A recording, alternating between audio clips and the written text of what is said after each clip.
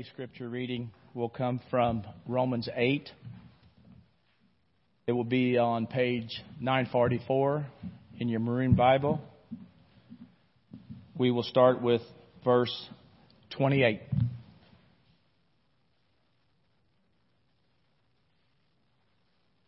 And we know that for those who love God, all things work together for good, for those who are called according to His purpose.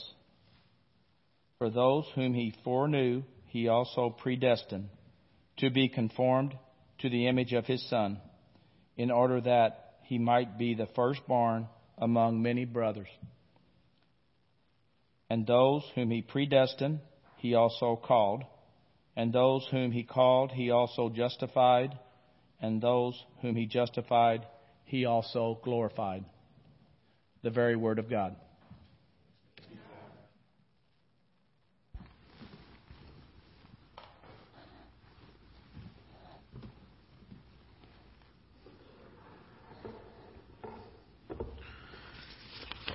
You didn't know He could do more than just hug you at the door, did you?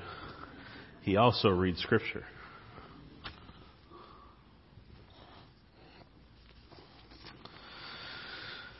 Oh, will you bow your heads with me, please? Father, we thank You for this time together each week. To gather as a church family, as a church body, as this one small section of the body of Christ. To turn our hearts and our minds toward You, to reorient ourselves sometimes from the weeks that we've had. God, we just lay this time before You this morning. God, we pray that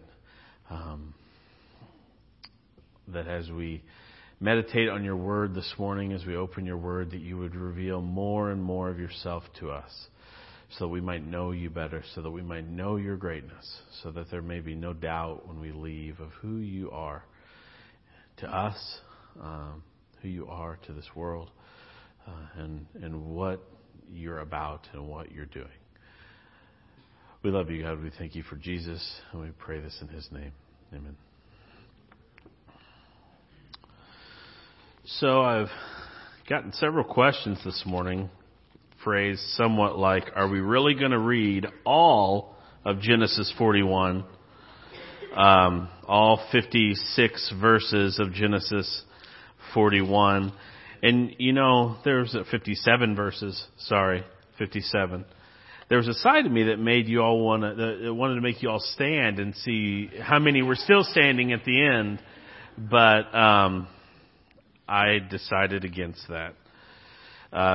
So I am going to start Genesis 41. Bonnie, if Dennis falls asleep, okay. After 2 whole years, Pharaoh dreamed that he was standing by the Nile. And behold, there came up out of the Nile 7 cows, attractive and plump, and they fed in the reed grass. And behold, 7 other cows, ugly and thin, came up out of the Nile after them, and stood by the other cows on the bank of the Nile. And the ugly, thin cows ate up the 7 attractive, plump cows, and Pharaoh awoke. And he fell asleep, and he dreamed a second time. And behold, 7 ears of grain, plump and good, were growing on one stalk. And behold, after them sprouted 7 ears, thin and blighted by the east wind. And the thin ears swallowed up the 7 plump, full ears. And Pharaoh awoke, and behold, it was a dream. So in the morning his spirit was troubled, and he sent and called for the magicians of Egypt and all its wise men. Pharaoh told them his dreams, and there was none who could interpret them to Pharaoh. So I just want to pause here. I'm going to try and break this up a little bit because it is so big. So we find ourselves, when I read Scripture, I find it really helpful to enter into the story of Scripture, to enter into what it is I'm reading. So after 2 whole years, Pharaoh dreamed. Well, 2 whole years after what? After Joseph was imprisoned.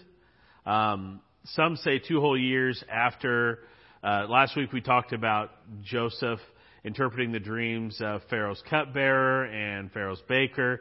Some people think it was 2 years after that. Some people think it was 2 years after his initial imprisonment, after the episode with Potiphar's wife, which we covered 2 weeks ago. Joseph's been sitting in prison a while. Let's just leave it at that. And he's forgotten in prison because this cupbearer said, wow, I'm going to go talk to Pharaoh about you. This is amazing. You've got this gift from God. I'm going to go talk to Pharaoh about you. And apparently that didn't happen. So Pharaoh has these dreams. And they are strange dreams. And if you're Pharaoh in Egypt and everyone is looking to you, the Egyptians believed that Pharaoh was in charge of making sure the sun rose each day and set each night and the Nile didn't overflow and babies were born healthy and the crop was bountiful and all this. And you have these dreams, it's a bit disturbing. And then when you turn to all these people that you would normally turn to for guidance in these situations, and they go, essentially, I don't know. I think that's essentially what the Bible is saying that they said. I don't know. It's distressing. And you put on top of that the Egyptian culture held this belief that when you slept, you entered into this other realm where the gods could reveal things to you, higher things that you when you were awake that you couldn't really absorb. And now it's even more disturbing. And then when no one can tell you what any of that means, what do you do? Well, it just so happens, verse 9, then the chief cupbearer said to Pharaoh, I remember my offenses today, when Pharaoh was angry with his servants and put me and the chief baker in custody in the house of the captain of the guard, which was Potiphar. We dreamed on the same night, he and I, each having a dream with its own interpretation. A young Hebrew was there with us, a servant of the captain of the guard.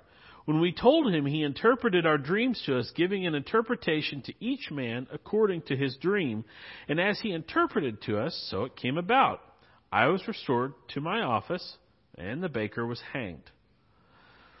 Then Pharaoh sent and called Joseph, and they quickly brought him out of the pit. So all of a sudden this cupbearer says, oh yeah, that amazing thing that happened to me. I completely forgot about that amazing thing. Now I remember. Just took me a couple of years. But now I remember. And I was supposed to say something to you. And so now I'll say it. So Joseph is brought before Pharaoh, and they shave him and they change his clothes. Hebrews wore these beards. Egyptians were shaved. The Egyptian pharaohs had these beards. I always find it interesting that King Tut was a boy, but somehow still had a beard. I don't know. And so Joseph is kind of, some scholars look at this as resembling almost like a resurrection. He's pulled out of the pit and he's completely changed. He's shaved. They change his clothes to present before Pharaoh. And Pharaoh said to Joseph, I've had a dream, and there is no one who can interpret it. I've heard it said of you that when you hear a dream, you can interpret it. Joseph answered Pharaoh, and we heard this last week, and I really want you to hear this again. Joseph answered Pharaoh, it is not in me. God will give Pharaoh a favorable answer. Joseph is saying, I'm not going to interpret anything for you. God can interpret for you. And he told the cupbearer and the baker the exact same thing. And so Pharaoh recounts his dreams for Joseph and explains that, I asked all my magicians and I asked all my advisors, and they said, I don't know. Then Joseph said to Pharaoh, the dreams of Pharaoh are one. God has revealed to Pharaoh what he is about to do. The 7 good cows are 7 years, and the 7 good ears are 7 years. The dreams are one.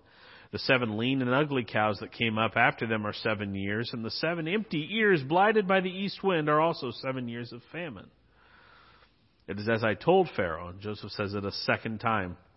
God has shown to Pharaoh what he is about to do. I'm reminded of the story of Abraham when God says to Abraham, should I reveal to Abraham what I'm about to do? And later it says that Abraham partnered with God. And it's almost like Joseph is telling Pharaoh the same thing here, that God is extending this to you. God is saying, partner with me in this. And he's telling this to Pharaoh. I mean, it's in Egypt. Egypt did, yes, there was a series of kings in Egypt, the Hyksos kings, that weren't exactly, truly Egyptian, but still, I mean, why would Pharaoh care if God is wanting to show him what he's going to do? So Joseph says, there will come 7 years of great plenty throughout all the land of Egypt, but after them there will arise 7 years of famine. And all the plenty will be forgotten in the land. The famine will consume the land, and the plenty will be unknown in the land by reason of the famine that will follow, for it will be very severe. And the doubling of Pharaoh's dream means that the thing is fixed by God, and God will shortly bring it about. Now therefore let Pharaoh select a discerning and wise man and set him over the land of Egypt. Let Pharaoh proceed to appoint overseers over the land and take 1/5 of the produce of the land of Egypt during the 7 plentiful years. And let them gather all the food of these good years that are coming and store up grain under the authority of Pharaoh for food in the cities, and let them keep it. That food shall be a reserve for the land against the 7 years of famine that are to occur in the land of Egypt, so that the land may not perish through the famine. So Joseph gives Pharaoh this plan from God of, there's this famine coming, and it's going to be bad. It's going to be so bad that people are going to completely forget 7 whole years of really bountiful harvest. That's pretty bad. And here's this plan. And Joseph says, select a discerning and wise man and set him over the land of Egypt. And some could look at that and say, well, Joseph is setting himself up. But I don't think so. I think when we look at the story of Joseph that we've gone through and we see the character of Joseph, I really don't see that. So this proposal pleased Pharaoh and all his servants. And Pharaoh said to his servants, can we find a man like this in whom is the Spirit of God? Then Pharaoh said to Joseph, since God has shown you all this, there is none so discerning and wise as you. You shall be over my house, and all my people shall order themselves as you command. Only as regards the throne will I be greater than you. And Pharaoh said to Joseph, see, I have set you over all the land of Egypt. Then Pharaoh took his signet ring from his hand and put it on Joseph's hand and clothed him in garments of fine linen and put a gold chain about his neck. So the signet ring thing is what they used to use. It was a ring that had sort of an engraving in it, and you would put it in wax. And it was like having Pharaoh's signature. So for our purposes this morning, Joseph is essentially like the prime minister of the most powerful empire in the world at that time. And Pharaoh called Joseph's name Zaphenath-Paneah. For those of you that are familiar with J. Vernon McGee says, I don't know why he didn't just call him Joe, but he gave him in marriage Asenath, the daughter of Potiphera, priestess of On. So Joseph went out over the land of Egypt. Joseph was 30 years old when he entered the service of Pharaoh, king of Egypt. 30 years old. And so Joseph goes about carrying out this plan that he laid out for Pharaoh and collecting all of this food and storing it up. And verse 50 says, before the year of the famine came, 2 sons were born to Joseph. Asenath, the daughter of Potiphera, priestess of On, bore them to him.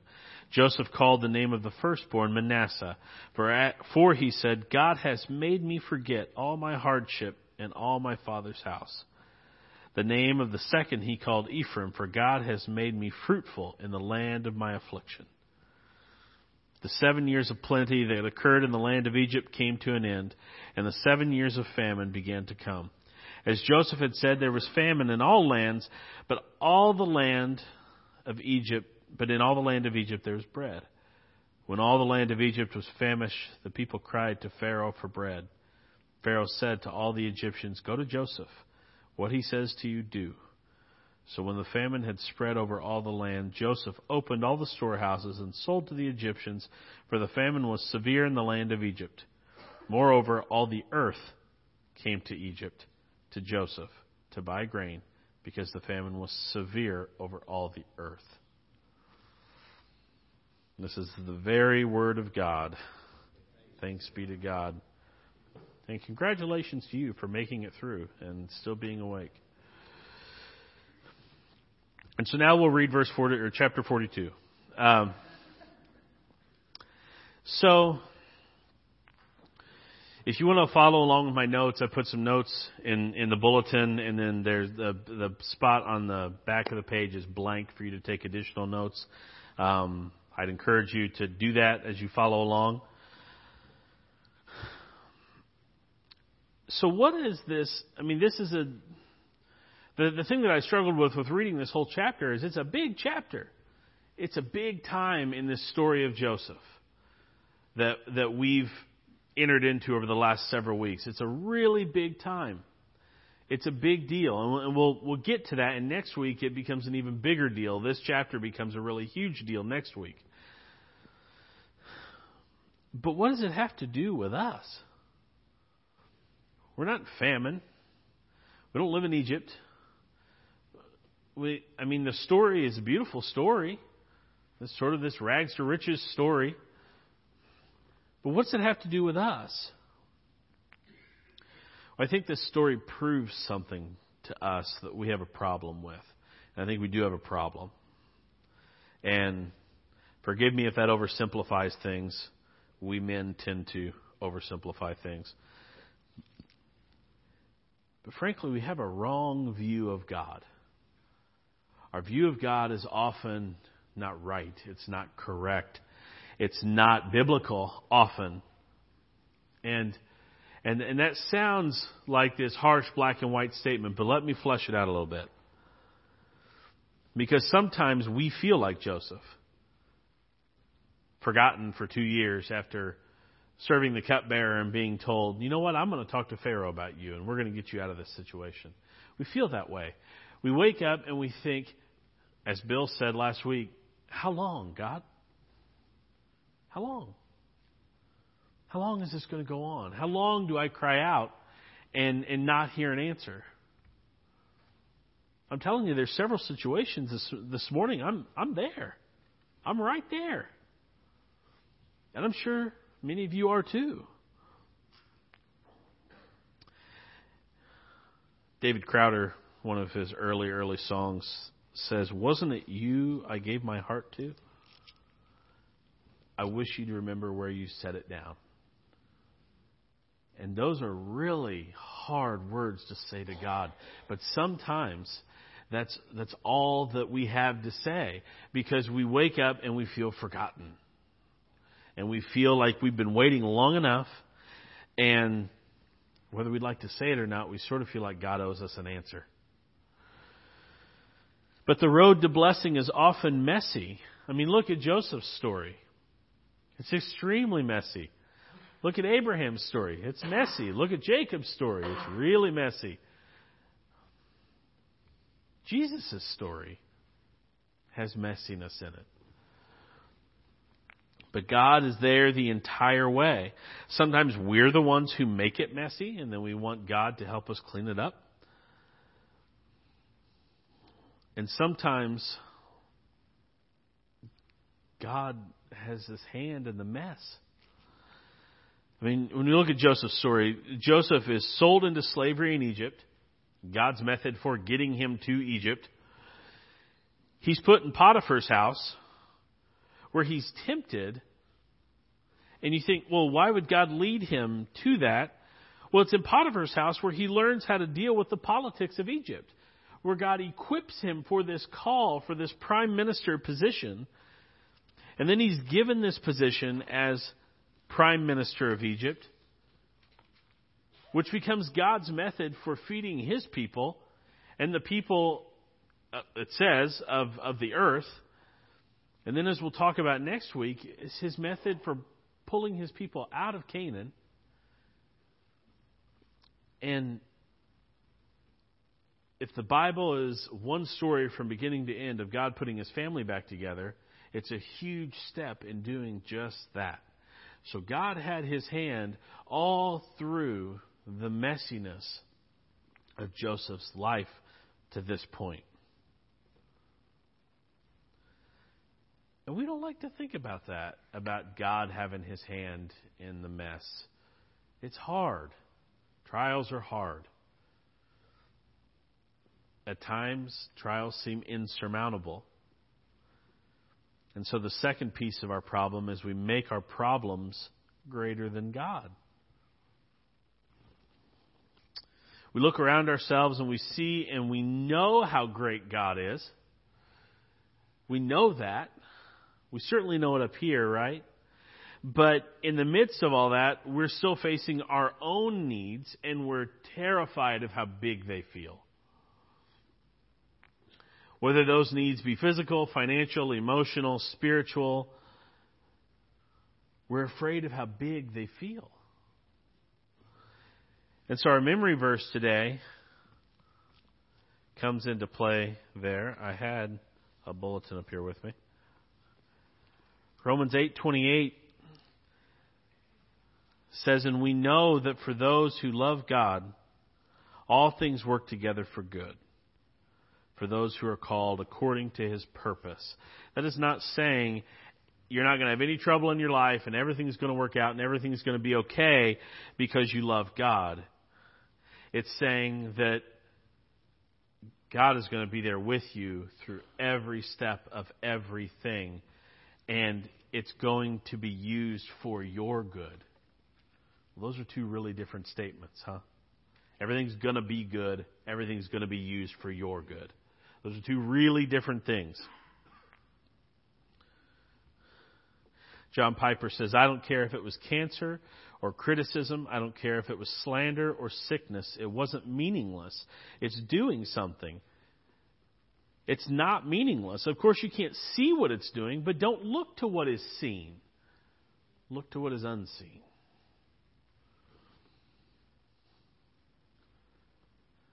Verse 32 this morning says, Joseph says, "And the doubling of Pharaoh's dream means that the thing is fixed by God and God will shortly bring it about." God's going to bring about this famine. And God has a plan for this famine. And it's not just this terrible thing that's going to happen to all of us. It's not meaningless. It's not meaningless. And so when we make our problems greater than God, we lose sight of who God is. We lose sight of what God can do. And we think, God can't handle this. This is so far out of my control. God can't control this. Which we see in Scripture this morning is not true. We make our sin greater than our God. We make our situation out to be larger than God, and somehow, sometimes, what we've done is unforgivable. But really what we're doing is we're saying, I can't forgive me for this. So how could God forgive me for this? Sometimes we make our sin out to be no big deal at all, but sin is a big deal because sin distorts our view of God. From the very beginning, Adam and Eve didn't fear God. They sinned, and then all of a sudden they hid. Why? Because they were afraid, the Word tells us. They were afraid. Sin made God's creation afraid of their Creator for the first time. It's a big deal. But it's not such a big deal that God can't take care of it. If God couldn't take care of it, why send Jesus? What's the point? But it wasn't too big for God. And so God paid that debt himself. He wanted us back so much that he paid the debt himself to restore us to relationship with himself. And if that's the first time you've heard that this morning, please hear it. That God paid our sin debt to himself. He paid that debt himself. And it turns your mind around. It sounds weird. It doesn't make sense. But he did it because he wanted us so much.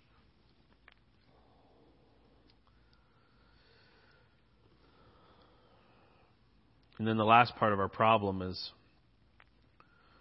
we settle for anything other than God. C.S. Lewis said, "It would seem that our Lord finds our desires not too strong but too weak. We are half-hearted creatures, fooling about with drink and sex and ambition when infinite joy is offered to us. Like an ignorant child who wants to go on making mud pies in a slum because he cannot imagine what is meant by the offer of a holiday at the sea, we are far too easily pleased."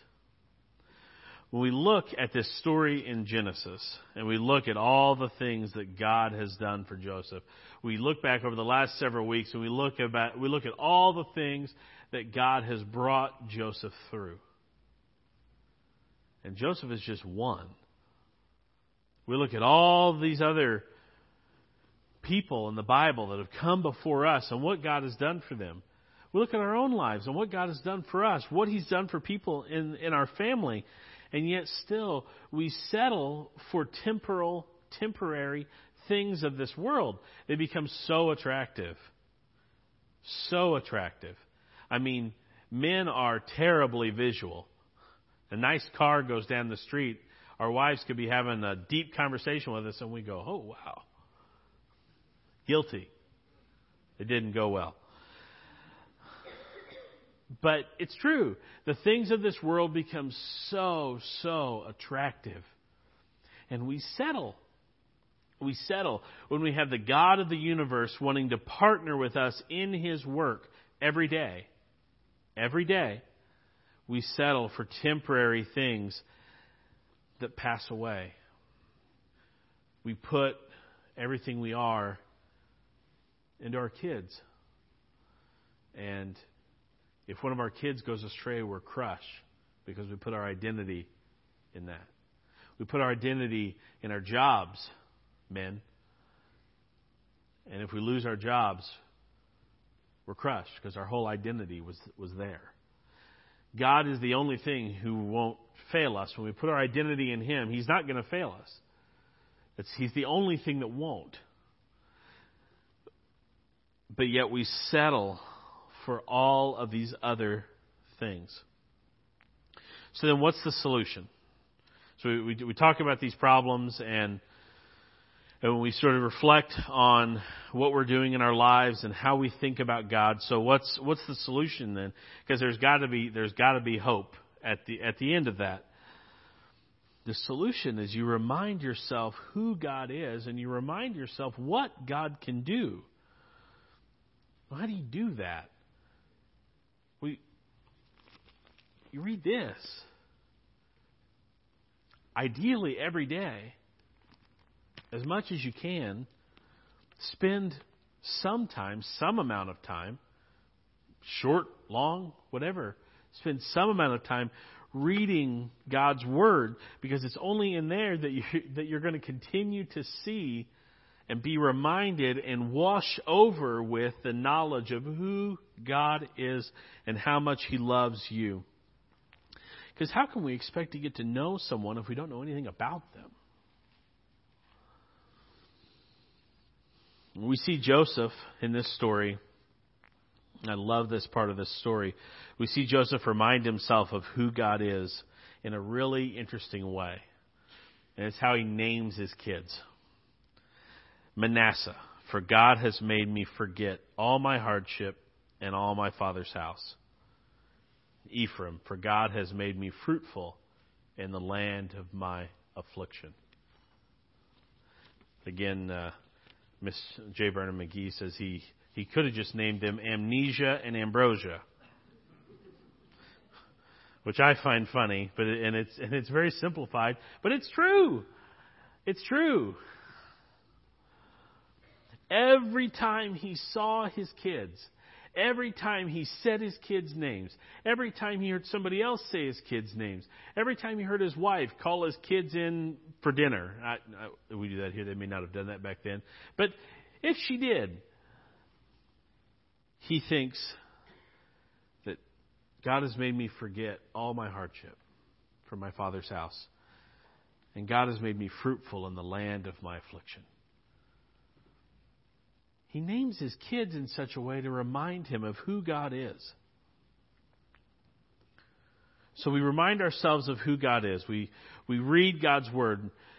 The other thing we have to do is talk to God. Spend time in prayer every day. Some of us, we make prayer out to be this very, very deep thing. And it really is just a conversation with God. And I don't mean to diminish prayer, but talk to Him. You know, when you want to get to know somebody, you talk to them. You listen to what they say. And church, pray, even when you haven't prayed in days, when you haven't prayed in months or years. We think, I haven't prayed in so long, and now I feel guilty, and I'll do it tomorrow. Don't do that. God wants to hear from you. Pray. Just pray. Spend a little bit of time in the morning, in the afternoon, at lunch, in the car, whatever, wherever you need to start. Pray. Just talk to God. You know, I think about it like I have a son who just turned 13. And that's the teenagers are a matter of prayer, by the way. I've learned that just in the last few days. But we want him to check in with us. Hey, can I go over to so-and-so's house? Yeah, sure, but check in with us periodically. Why wouldn't God want that from us? Check in with Him. Let Him know how you're doing. Invest your time and money in eternal things. Oswald Chambers said the most exacting test of all is to survive. The most exacting test of all to survive is prosperity. Because we're so easily distracted. Invest in the kingdom of God and watch God move. Because He will. Invest your time, invest your finances in the kingdom of God and watch God move in your life. Because, I think about what would happen if we as the church, like big C church here, invested as much in God's kingdom, invested as much in eternal things as we do in these temporary things. What if we invested as much in the kingdom as we do in sports and food? What if we spend as much time serving God as we do watching TV or coaching our kids' competitive sports teams? What if we did that? What would the world look like? Would it change? I think it would. And I mean, I get caught up in temporal things every single day. But I just think about, what if I didn't? How would my life change? How would my household change? How would my relationship with my wife change? My relationship with my kids change? If I stopped getting distracted by temporal things and I started focusing more on my Creator? How would life look different? I think it would look pretty different for me. And the last thing that we have to do, which is the last part of our solution, which is the biggest part, is stop focusing on ourselves. If we're going to have a right view of God, we have to have a right view of ourselves and how those two relate. Tim Keller says, true gospel humility means I stop connecting every experience, every conversation with myself. Every experience and every conversation isn't connected to me, it's connected to God. But sometimes we focus so much on ourselves that all we can see is our flaws, and we can't see anyone else because we can't see past our own flaws and our own stuff. And for many of us, because of all that, the hardest thing in the world to do is just to love ourselves. It's terribly hard. There are people who pay counselors and psychologists a lot of money because they can't figure out how to love themselves. And yet, the odd paradox of the gospel is that as we focus on ourselves, we notice our own flaws less. We begin to love ourselves more as we focus on others. As we are obedient to God, we begin to see less and less of ourselves, and because of that, we then love ourselves more because we become undeniably aware that the Creator of the universe loves us. We are loved by a great and awesome God, and He is great. Everything we've sang this morning has been about how great God is. And He really is. It's not just some phrase that we use. It really is the gospel. He created us, and so to love ourselves is not to be selfish. It's actually to love His creation. Keller goes on to say, the gospel is this: we are more sinful and flawed in ourselves than we ever dared believe, yet at the very same time we are more loved and accepted in Jesus Christ than we ever dared hope. Again, if that's the first time you've heard that, please hear it. We are more sinful and flawed in ourselves than we ever dared believe, yet at the very same time we are more loved and accepted in Jesus Christ than we ever dared hope. So in light of all that, what is the right view of God? I can't do it, but God can. What do we hear Joseph say over and over? I can't interpret your dreams. God can interpret your dreams. And I'll be a part of that, but I can't do it. It's not in me.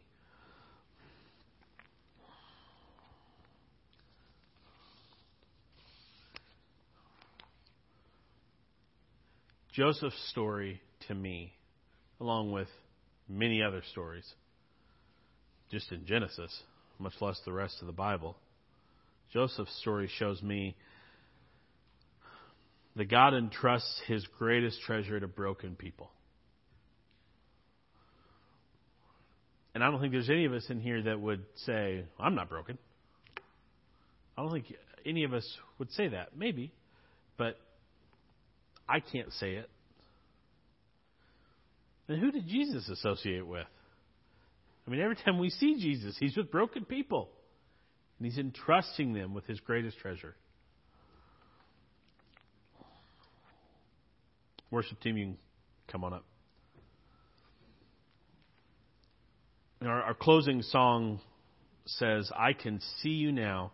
I can see the love in your eyes, laying yourself down and raising up the broken to life. To me, that is the right view of God. That is the view of God that I want to have each day. When I wake up, that is the view of God I need to have, because it's the only view of God that saves me. It's the only view of God that gives me the strength to stand up to my giants. Because it's the only view of God that reminds me that He's right next to me. So if this morning you find yourself with a God that is not big enough for your problems, it's possible that you may want to trade that in for the God of the Bible.